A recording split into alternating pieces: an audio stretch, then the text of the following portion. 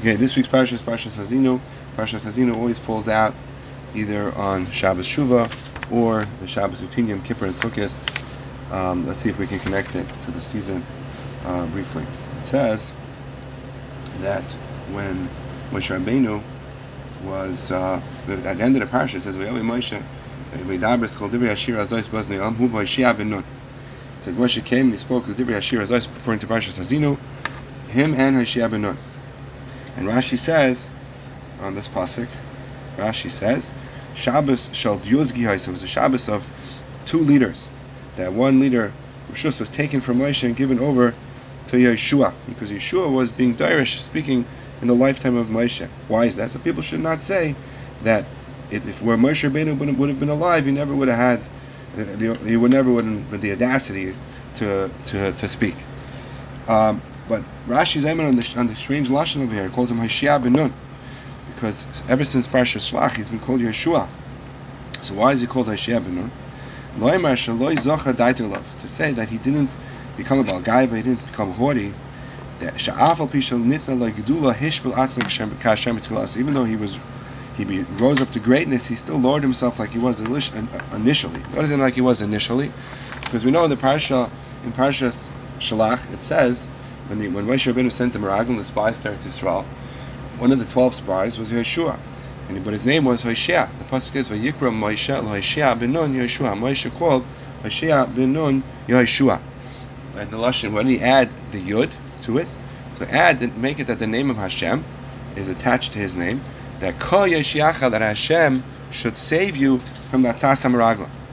And the Targum Yonis Ben Uzziel says, "Kadchama Moshe in Mesanusei de Yeshua." When Moshe saw the humility of Yeshua, that he was such an honor of, he added this name to him. So we have, I think, something of a paradox. Over here, when Yeshua ben Nun, when Yeshua is being Oil L'Gdula, when he's becoming the leader, Moshe Rabbeinu calls him Hoshea.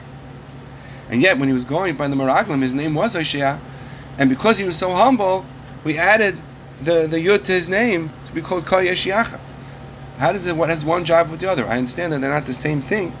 But why is it that in one place, because he was too humble, we had to add the yud to it, and over here, when we want him to be humble, we take away the yud? What happened? What's the pshat in the different situations?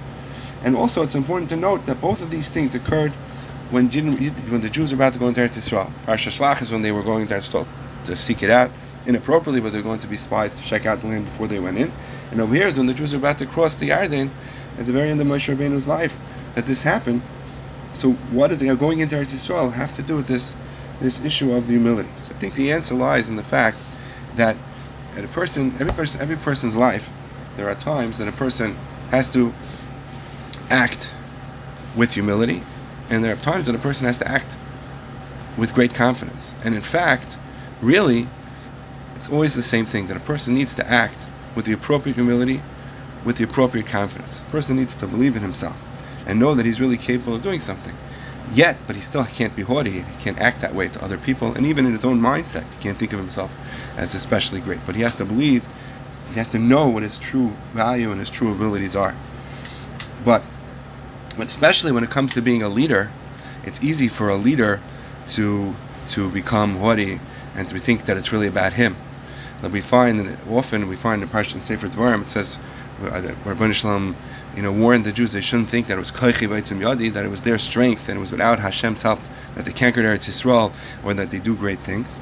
But at the same time, like the Mishnah says, if a person is called Isaac, imat tzibur, whoever works with the tzibur should recognize, shouldn't say the reason why he's successful just because of what he does, because who he is.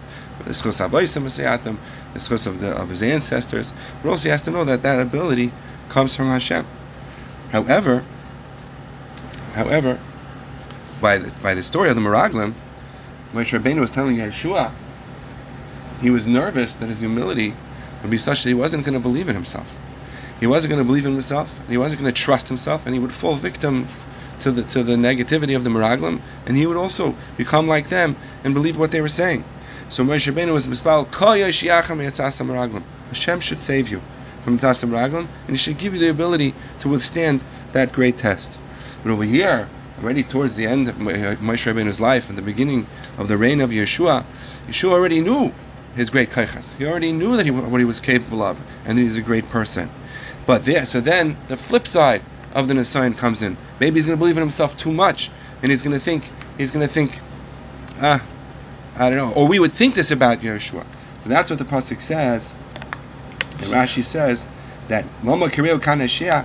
Why did Hashem call him? What does the pasuk call him over here? Isaiah to say that no, that Yeshua didn't become haughty.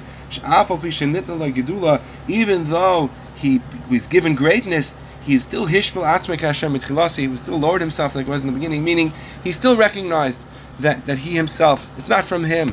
Of course, it's from him, and of course, it's his ability. But it's only the ability that was given to him from Hashem. And just like then, he needed Hashem's help. So too, even now, when he becomes the leader of Klal Yisrael, the great Yeshua, the Nun, who did tremendous nisim, even he still needs the help of Hashem. And that's why does these things surround going into Eretz Yisrael? Because going to Eretz Yisrael, when they went into Eretz Yisrael, one of the Jews was an agricultural society. They went in and they grew the land. When one grows the land, we know the Sefer's Roim is called Emunas.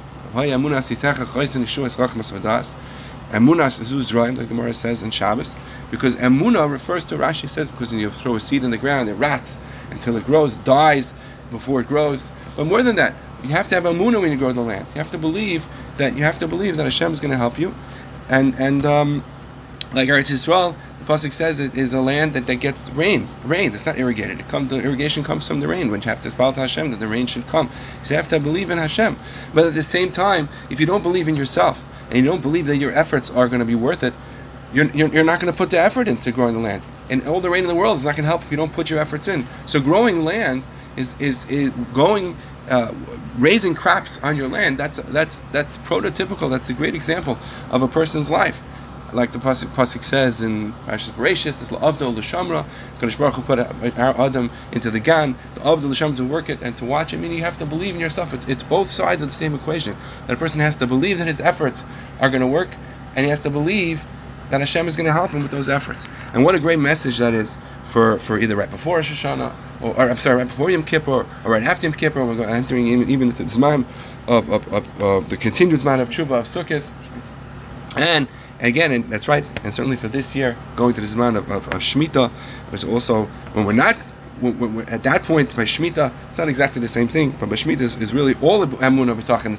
It's not about your own avodah, so it's not exactly the same thing, Shemitah, but Shemitah is about B'tachan, and B'tachan in the land means you have to believe in yourself as well. And also when you go to this man of tshuva, and we all daven to Hashem, and Hashem should give us a good year, but we have to believe in ourselves that we deserve it, and we're capable of doing all the great things that we want and can do.